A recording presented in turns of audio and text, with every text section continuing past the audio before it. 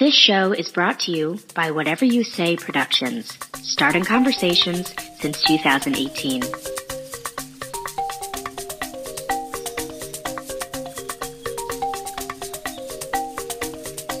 Welcome back to new episode of Microscope. I'm your host, Mike, and this is our other host, Kev. Yo. Kevin. Let's do Kevin. Let's stick it with it. Yeah. I feel like most of our episodes start with Kevin and I talking about something totally unrelated. But I think in this episode, unrelated topics is something we want to talk about. Exactly. Yeah. So, okay, Kevin was asking me how the struggle is real. And what I'm doing currently is a very struggling and stressful and honestly idiotic and stupid and dumb, and I'm going to let out all the emotions. Utter waste of time from the perspective of all individuals involved. Yeah. For the folks at home, this is an experience every PhD student goes through called the comprehensive exams. And that's not even really a good name for it because it is neither comprehensive nor really an exam like you would take as an undergraduate. Yeah. So let me tell you a little bit about my exam. And it essentially has 4 different parts to it. The first being I need to write a 15-page proposal on research that I'd like to do. But the caveat is the research cannot be on what I'm currently studying. And this is why we say this is a waste of time. You're putting all this effort, like, mind you, folks, this is a 3 to 6 month endeavor for something that you're just going to present to your graduate committee, which is essentially a group of 4 professors who at the end of the day will say, yes, you got your PhD, or no, you didn't meet all the criteria, and therefore try again. You have to again. Essentially, they give you another try, right? Not like you put a full reset on it, but they give you another try at least defending your shit. But they will essentially, in the context of the comprehensive exam, you will present this, again, 15-page paper, 40-minute presentation on something that's not your own work. And now, from their perspective, they also have to read and digest all this shit. So it's taking up their time as well. So it culminates in like a 3 or 4 hour meeting that nobody wants to be at. Nobody wants to... Wait, 3 or 4 hours? Mine's 2.5. Okay, it felt like 3 or 4 hours, especially during the deliberation. Yeah, especially when you leave the room and they deliberate amongst themselves. Probably one of the more stressful moments, like in a PhD I'm gonna career. be pacing around like a. Oh, it was miserable. Yeah. They were quick for mine, at least. It just felt like it took an hour. It just took forever. Yeah, but I would wish this upon nobody, and I would never want to repeat this again in my life. So just to give y'all a little bit of context about what Mike is in the middle of right fucking now. Yeah. It's just utter misery from beginning to end. You know what? It's misery, not... I feel not like productive misery, which is it's not by definition misery. Not miserable. It's just so annoying because on top of like needing to basically become an expert and be able to present on something that you are not, like, you don't want to, stuff that you're not actually going to do. So not only do you need to become an expert in that, but also they could ask you a question on like anything related to molecular or like biochemistry. Absolutely. So I was having this conversation actually with someone in my lab earlier about how I think when push comes to shove and I really like look back, or when I step back and come at it from a very logical standpoint, I'm probably going to pass. Like I've spent almost 2 months studying and writing this. there's only so much I can do to become any more of an expert. You know what I'm saying? But it's just, I mean, I also have really bad anxiety. Like I have I'm like been clinically diagnosed as having high anxiety. And so like, it's just an added pressure of just constantly thinking to myself that I'm not, it's we were talking about this last week. What is it called? The imposter syndrome. Yeah. Oh yeah. Yeah. We all go through it. Yeah. And mind you, everyone, this is not like he's just working on this semester. This is on top of the PhD student work that you're already doing. It's really just. Well, I kind of told my advisor that I wasn't going to do anything else. Yeah, that's a good idea. It ends up, whether that's ever communicated or not, that's what ends up happening because there's only so many hours in a day is like the limit you run up against in this case. And, you know, honestly, I feel like I'm sitting here complaining and playing myself a little violin, which I'm not. I mean, I know I'm capable of doing this. This is what I signed up to do. I'm going to do it. I'm going to get through it. It's just a lot of stress. It just sucks. There's just no way around that. It just sucks. Yeah. But on the point of passing, the really big key thing is for you to not pass will create even more work for the people who decide whether you pass or not.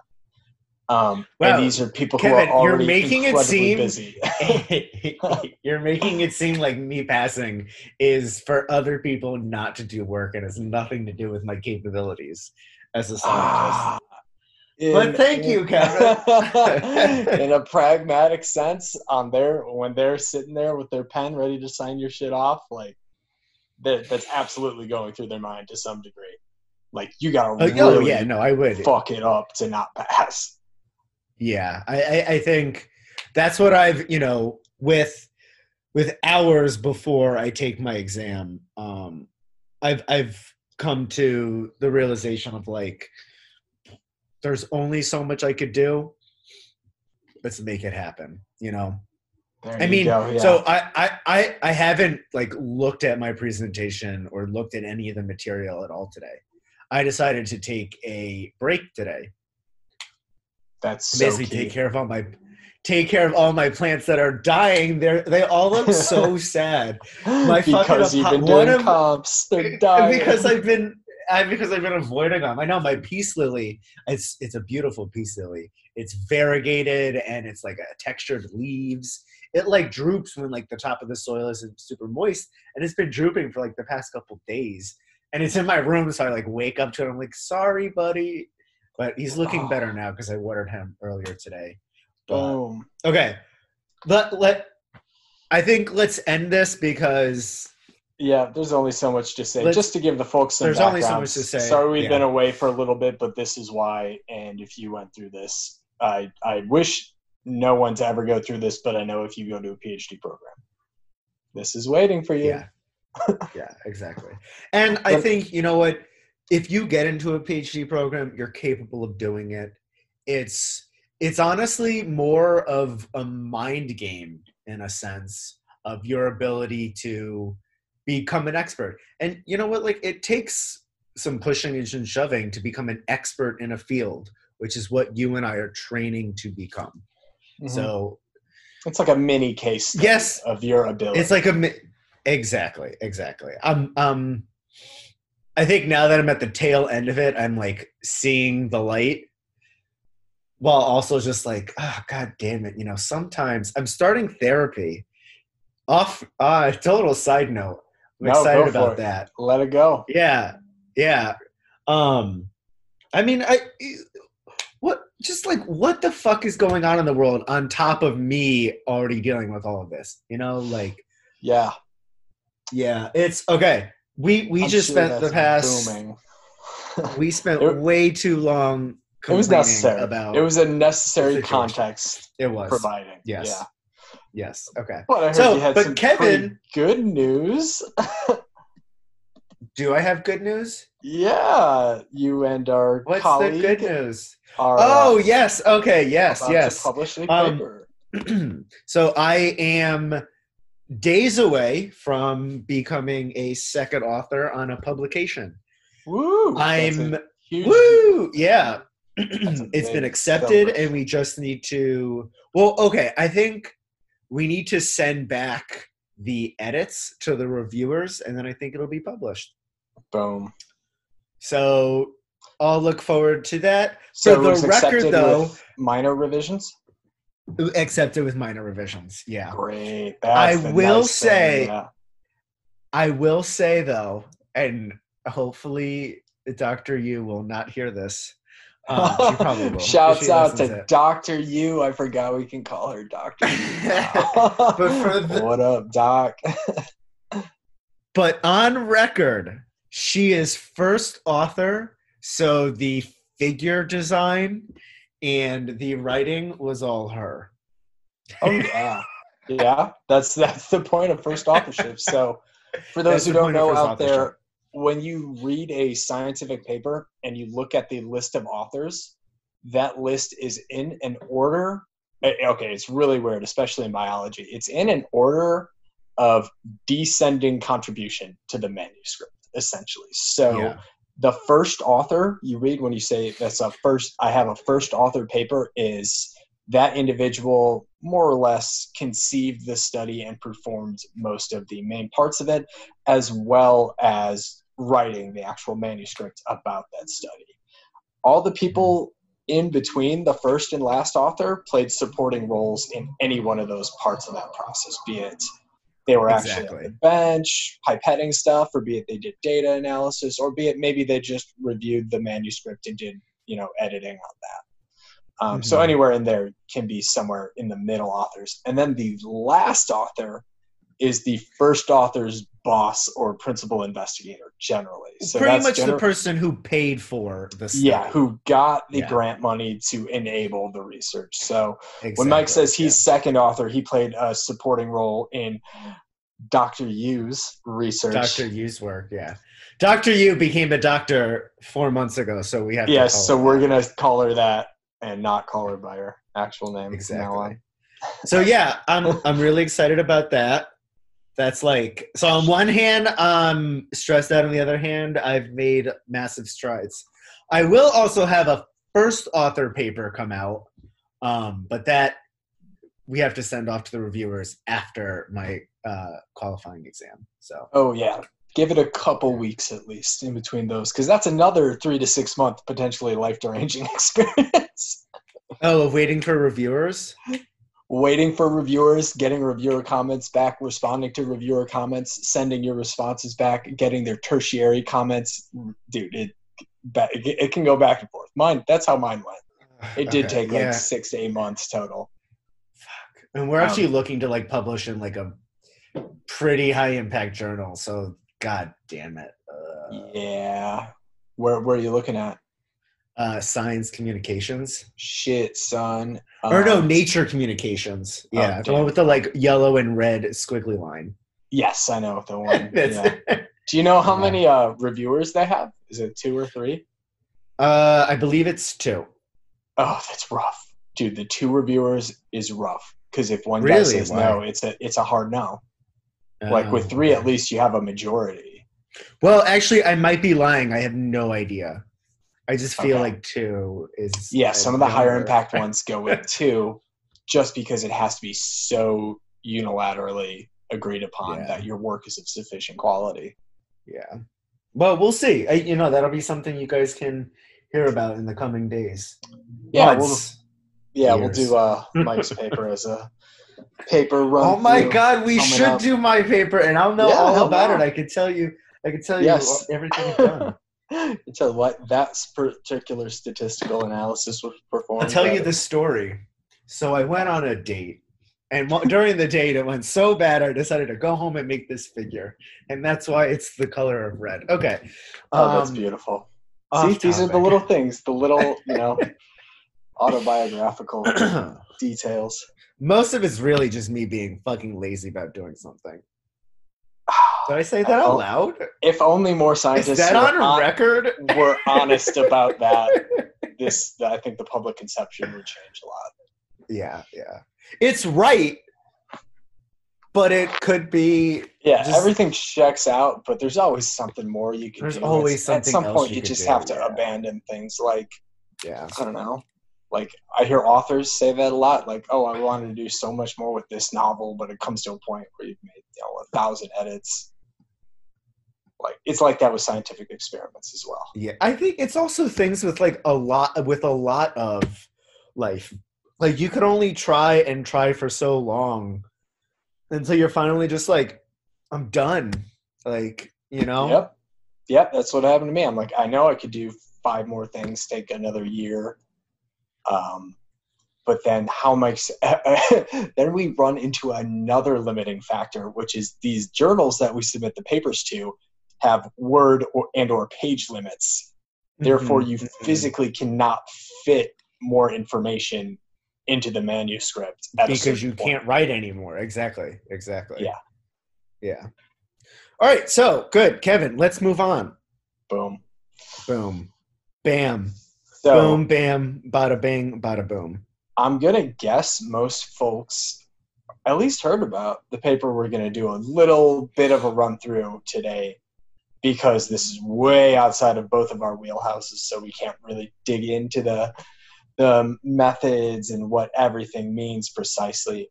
But it's super duper exciting. So we wanted to bring it up. So, Mike, where did you first read about, and what was the first sensational headline you read about our paper today? So I was definitely on like, I must have been Facebook or something. And it was basically just like, Whittington astronomer believes life exists on Venus. Yeah, they've been just really milking the headlines. Yeah, they really have. Really pushing the envelope. Interesting. But yeah, that's so we know how headlines But are. everybody was just attention. like, there's life on Venus, there's life on Venus, there's life on Venus. And, I've always wanted to be an astrobiologist. Like, I'm really into it. But I like knew off the bat there's probably not life on Venus. Or at least the contents of this paper are not definitive evidence of life on Venus, at the very least. So it's great that we can get these kind of headlines from a paper whose actual title is Phosphine Gas in the Cloud Decks of Venus. So already in the title, no mention of life or biology. However, those articles that we all read in our pop science outlets were not completely misinformed. The planetary conditions that could account for the presence of this gas, basically in a nutshell, can't be totally explained by just geochemical processes. And I hobbled my way through this paper. Again, this is outside of my wheelhouse for the most part, though it could be argued. Spectroscopy we use a lot in the biochemistry lab, and spectroscopy is basically all astronomers have most of the time, just the light that is reaching us from these distant objects. And just background, spectroscopy, basically when we take the word apart, spec meaning light, like your spectacles, like your glasses is another word that uses that prefix, and then spectroscopy, scopy meaning to study. So basically studying the light and the quality of the light that is either being emitted by an astronomical object or being reflected by it, and being reflected from the so this is Venus's clouds reflecting the sun's light. We can analyze that light reflected from Venus and find out what chemical compounds are in the clouds in Venus. Yeah, Kevin, thanks for that wonderful explanation about spectroscopy. I do want to point out, though, and like kind of shift it back to how like there's life on Venus, that headline. So phosphine is sort of what people have said is the odor of garlic, but in reality, phosphine like should not have a smell. But also, it's pretty confounded and even funnier because that smell you get from garlic is actually high amounts of sulfur in it. And so when you say Venus smells like garlic, and our understanding of Venus is that it's pretty much 80 to 90% sulfuric acid, like it rains sulfuric acid on Venus. So you're pretty much like, oh, okay, so there's a sulfur compound on the sulfur planet in our solar system. Wow, who would have thought? That's so surprising. So, well, it is interesting that we don't actually know what caused, or to our current understanding of the chemical processes that need to occur for phosphine to be found, we do not know of a natural way that could occur in Venus without life. So I think that's like the exciting thing, because whether or not life is actually there producing phosphine, or there's this unknown chemical reaction that we haven't figured out. Precisely. It's a win-win situation for the scientific community. One obviously is a little bit sexier and a little bit more interesting. Way cooler, yeah, of course. Exactly. Speaking of, sorry, go on. Go ahead. Oh no, I was getting off track. I was getting really off track. That's what we do best. Yeah, but yeah, going with that, this paper is actually really solid science, and that's why I think it got so much media attention, or at least it deserves to get that much media attention, not because of the huge claim it's making, but because of how, from a scientist's standpoint, this is like a fine meal, like with all the fixins just put just right.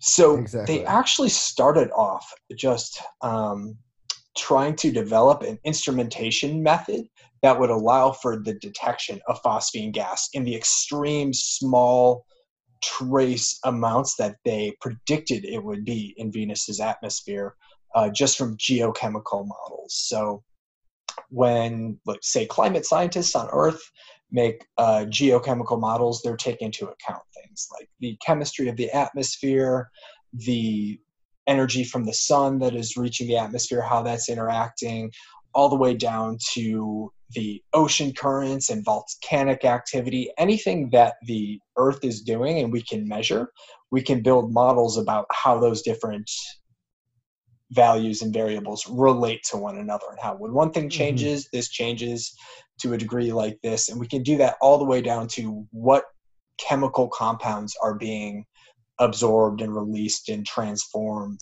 and all of that. So at the first point in this paper, they were just trying to see, can we use our current telescopes to see if there is phosphine in the atmosphere of Venus, again, by using spectroscopic instruments. And when they did that, not only were they able to detect it unambiguously, they detected way more than they were expecting to. So that was the first kind of, this is a really common thing in science. It's not so much, I would call it an aha moment, but eureka. It's not a eureka moment. It's a what the fuck? That's kind of weird moment. Yeah, it's it's not even that. It's oh shit, I messed up. At first, it's oh shit, you messed up, and then you do a year of experiments to make sure it wasn't you messing up, and that's exactly what they did next. Was they not reanalyzed, but ran all sorts of tests to make sure that their instruments were correct and had internal standards and all sorts of things like that. And so then from there, they went back to these geochemical models about what they know, about what scientists know about the atmosphere of Venus and the geological processes of Venus, which is way outside my wheelhouse, so I can't really talk too much about that. It's out of my wheelhouse too, so. Yeah, but anyway, at the end of the day, the story was, given the best geochemical predictions, the amount of phosphine that they detected in the atmosphere of Venus was orders of magnitude higher than what would be predicted given just the known chemical processes that can make this. Okay, so that was the first chunk of information presented in the paper. It was that there's phosphine on Venus, and there is way, way more of it than we would expect given how it is synthesized abiotically. So let's define the term abiotic versus biotic. Is basically a biotic process is mediated by biology. Cells and organisms do some kind of chemical process which transforms one chemical compound to another one. While an abiotic process would be a chemical transformation that happens in the absence of life. So Mike, give us an example from your system of an abiotic chemical process. Not your comp system, your actual system you like. Well, or either one. You're an expert on that one now. I'm an expert on the current one. So what I'm studying my quals on is the role microbes play in the deterioration of concrete. And so one abiotic sort of reaction that occurs is that as organisms, like microbial organisms, convert, I don't want to get too in depth, but like as they convert methionine into cysteine, which are two very important amino acids, they release hydrogen sulfide from the cells. So as the hydrogen sulfide essentially like volatilizes and moves out of the cell and into the water and then into the atmosphere, it mixes with the oxygen in the atmosphere and then forms various polysulfates and thiosulfates and all these other sort of like different sulfurous compounds that are solely made on the basis that this hydrogen sulfide compound essentially hit into a molecule of oxygen and then formed. Exactly. So was that too in depth? Sorry, I've been like no, that was perfect for I'm really trying to like understand. Yeah. Okay. No, that was perfect for what I wanted, because there you can see, even though the cell was what made the hydrogen sulfide interacting with the oxygen took place completely independently of any cell or any biology at all. So that's why we would call that an abiotic process in itself. Exactly. So that's what they showed here, is that these abiotic processes that we know about cannot account for the amount of phosphine that was observed in the clouds of Venus. Now, here's where things got really interesting for them. Oh God, Kevin, tell me. I love you. Nice. Yeah, this was a beautiful scientific paper. Shouts out to the authors. Okay. They then went and said, okay, well, what processes can create that amount of phosphine? And one thing that stuck out was phosphine at these kind of concentrations have been observed in anaerobic digesters. And an anaerobic digester basically means like at a sewer plant where sewage is being treated. So you have raw sewage, and we all know what that's made out of, is filled with bacteria that are of a class that we call anaerobic. And all that means is they can live, or they have to live, without oxygen. If you put them somewhere where there is oxygen, some of them can make do, but a lot of them will simply die in the presence of oxygen. So they are living in deep layers of this raw sewage and doing all sorts of biotic chemical transformations that we just don't see outside because there's oxygen everywhere, basically. And nowhere else there isn't any oxygen. It's actually also referred to as sort of like the deep biosphere. So there are areas where we just don't understand because we haven't gone there and we haven't sequenced enough, or we haven't studied it enough. And it's a pain in the ass to study things that can't be in oxygen. We have to have these big bags. It's almost like a bag that contains an entire desk that you work at, and you keep it in anoxic conditions, meaning you just pump out all the oxygen and fill the sack with nitrogen, right? How does your guys' one work? We put nitrogen and hydrogen. Okay, yeah. So you have to have these, compressed gas cylinders of nitrogen and hydrogen, and you fill up this giant, like, that. I don't even remember. What's the actual name of it? Oh, gas chamber. A gas chamber. Yeah. I keep going, because my lab does a lot of anaerobic work, but like I have done a very little amount. I'm going to be doing a lot more once I pass my qualifiers. That's what I just got to keep telling people. When I pass my qualifiers, not if. Yeah, but anyway, to speak to the to speak to why we don't have as much information about that is, number one, it's a pain in the ass to work with these things because you have to keep them away from oxygen or they will die. And as we know, oxygen is everywhere, or otherwise we would die. So that's good. It's a give and take in that situation. Right. And the other thing is their sort of biochemistry, like the mechanisms they use to stay alive, are very different from our own. And those that we are able to study easily.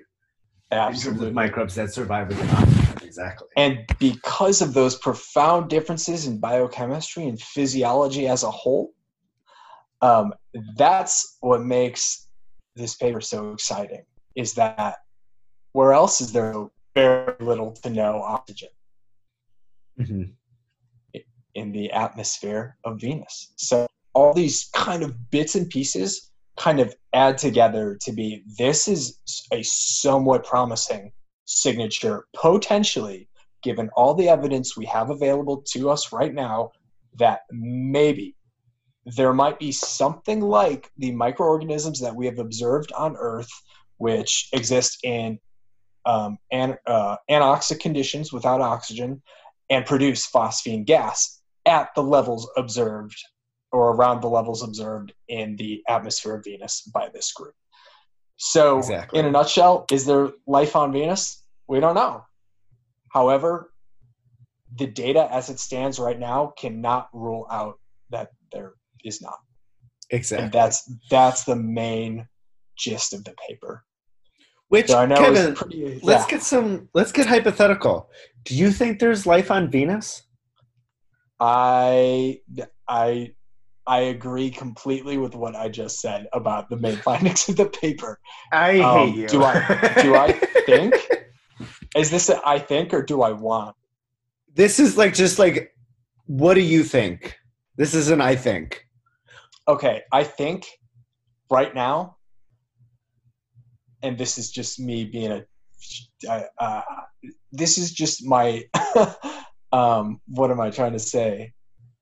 My childhood optimism having been fully crushed by the PhD experience, I guess, is making me say, no, I think it's so much more likely that we're going to discover some new abiotic process hitherto unknown on Venus. In reality, that's also very fucking unlikely. That's also something that they know quite a bit about, and also completely out of my wheelhouse. I actually would be more qualified, I guess, to say that, yes, this suggests there is life on Venus, because I know a little bit about biology. I know nothing about atmospheric geochemistry. Right. I'd say, yeah, go ahead. So I'm kind of in the same boat as you, and it really comes down to sort of, for life, you need to be able to capture energy from reactions.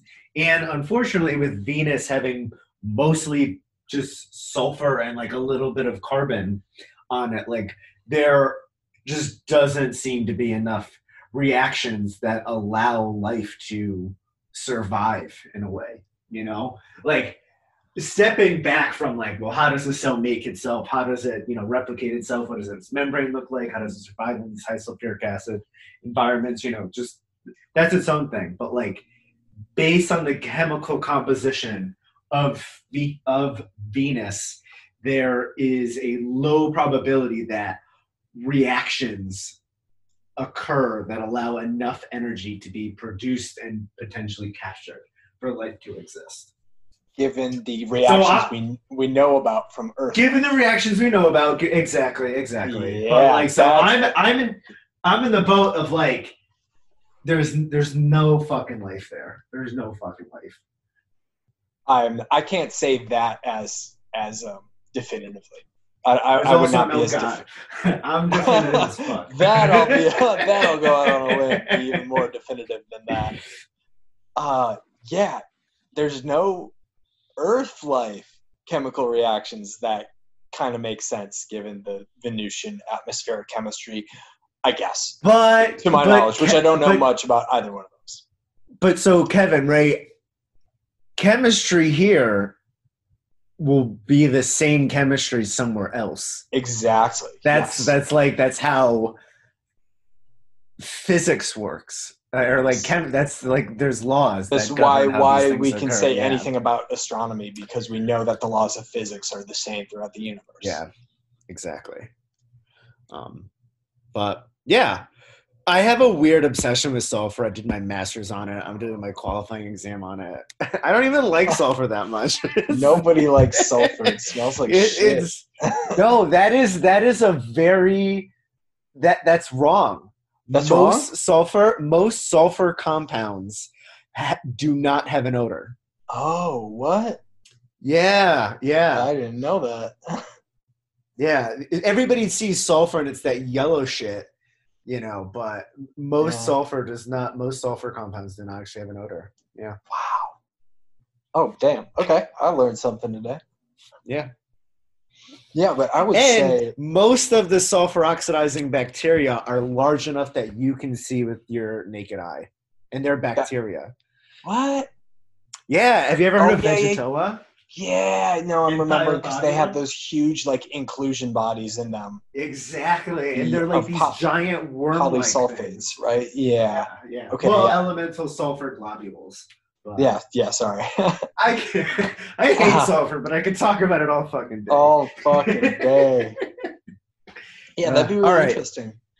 And back on that, it's like the membranes could be completely different in a Venusian atmosphere. Like it doesn't necessarily have to be DNA being the encoding polymer molecule. Maybe it's not even a polymeric molecule. Maybe it's there's no. It would redefine what our definition of life is. Here's the thing. You know what really got me into science? It was The Andromeda Strain by Michael Crichton. Mm-hmm. Oh, wait. Is the author Michael Crichton? Yeah, it is. I've read this book like 15 times. But it's such a good book. And because its version of life isn't really life we know about it. It's kind of a crystal-like virus that eats things, and then as it goes through the center of the center of the structure, it creates a new version of itself. So it's like it's still replicating, but it's not like replicating in the idea that we think of it as genetic material is passed on. It's like a structure is passed on. Yeah. It's just interesting. Yeah. Oh, I'm sure if anything, it will be something like that. Something where we'll have to take another level of abstraction of what exactly is being self-replicated, if not some biochemical, then some other, replicatable form, be it at the physical, chemical, or biological scale. Yeah, it would fuck up everything, which would be really exciting. Exactly. And the number 2 really interesting thing, if this pans out, that basically says, okay, so we have how many planets now in our solar system? I think up to 13 because there's planet X. Yeah. Right? Wait. I remember reading something about that. I don't know where that all went. But it was not the planet X that was hypothesized a while ago. This is a new unrelated. There's 8. Yes. Where did I get 13 from? Oh, wait, no. Other bodies that are in the solar. Wow, we're not astronomers. Look at us. We are so not. We're so not astronomers. But anyway, yeah. 8. I thought it was 8 because, we don't count Pluto, but Pluto is one of thousands of objects of that size at that kind of spot in the solar system. So we just say it's not a planet. It's oh my God, what it is. Kuiper Belt object. Yeah, I remember that. Yeah, because there's like thousands of them, so we couldn't name every single one and call them all planets because that would get confusing. Okay, so there's 13 planet-like objects in our solar system, 8 planets, and then 5 dwarf planets. Okay. Yeah, that sounds Pluto's a dwarf planet. Okay, yeah. Okay. And so astronomy's so cool. I love astronomy too. I love astronomy. Is what got me into science, honestly, in the first place. Well, astronomy kind of got me into it, but it's like the life that's out there. There's life out there. There is 1,000% life out there. Yes, and that's why the findings of this paper and what the potential implications could be is so cool. Because if already in this one solar system where we know this is just one of 200 billion-ish stars in our galaxy, and then our galaxy is one of 100 billion-ish in the observable universe. Numbers, I'm just reaching way back. I have large numbers. Just say large numbers. Extremely large numbers. Now, we have unfathomable numbers. Unfathomable numbers. So now, there we go. What are we observing? We observe that we have life on Earth. And then to find the next case of life, if we only have to go one planet over, that is suggestive that the universe is absolutely overflowing with life. That's everywhere. Really key. And that could make or break like a huge philosophical question about are we alone and how likely is it that we will interact with other beings across the universe. If we find even the most humble microorganism in the Venusian clouds, that suggests that life is fucking everywhere because we found it on our planet and we found it on the next planet over, and perhaps at some point it could be shown that it was previously on Mars. We got 3 rocky planets in a row. Done deal. Perhaps there's also the moons around Saturn, which the moons of Saturn. That's where I don't know, over the past decade I've been like, that's where, if we're gonna find it, that's where we'll find it. And I'm already fucking convinced that you can't.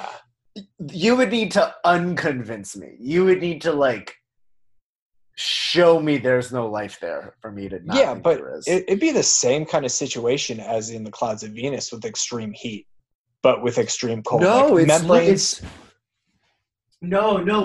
of the gravity of Jupiter, it's it's lukewarm water.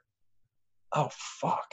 What? Yeah, that's why there's geysers that are shooting out of it constantly. Enceladus. Enceladus. I was thinking of Titan. Sorry. Okay, we were thinking different Saturnian satellites. Sorry. I thought Titan was covered with methane. It has lakes of liquid methane. Liquid methane. That's why I was saying extreme cold, because they have methane as a liquid. Exactly. As we know, on Earth, methane is definitely a gas. We've all smelled. Wait, we should have a conversation about aliens. You want to do that next week? Yeah. We'll just get on and just nerd out about I'm with space. I'm with it. Hell yeah. All right. Cool.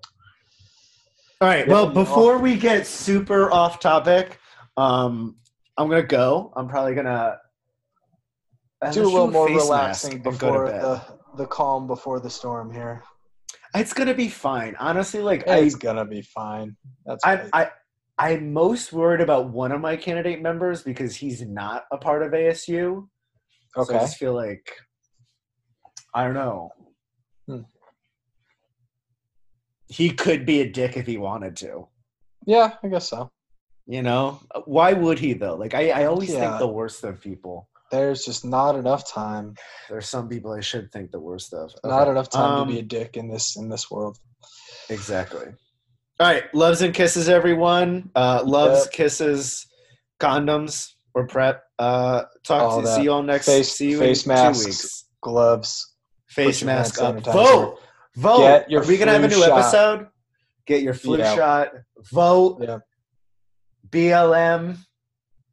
I don't know. Is there anything else we should say? I think those are our plugs. We don't have any sponsors yet, so we're gonna just plug right. general. Total side note. Have you How often do you go on Facebook? Too often. Oh, I feel like I use Instagram. I don't go on my like the social media as often as like I think I should or enough, but like I literally go onto Facebook only to watch these people make I'm gonna pronounce this wrong, Rangoli, which are just like the colorful the colorful sand art. Oh yeah. Yeah, they just like keep showing up on my feed, and I'm just like, I love it. It's so calming. It's calming. It's so interesting. Ephemeral, and I get it. If I was doing my comps again, I'd be on some shit. I don't even recall what I was doing to cope like that, but there was something similar. I'm watching people make designs with sand. Okay, everybody, stay safe.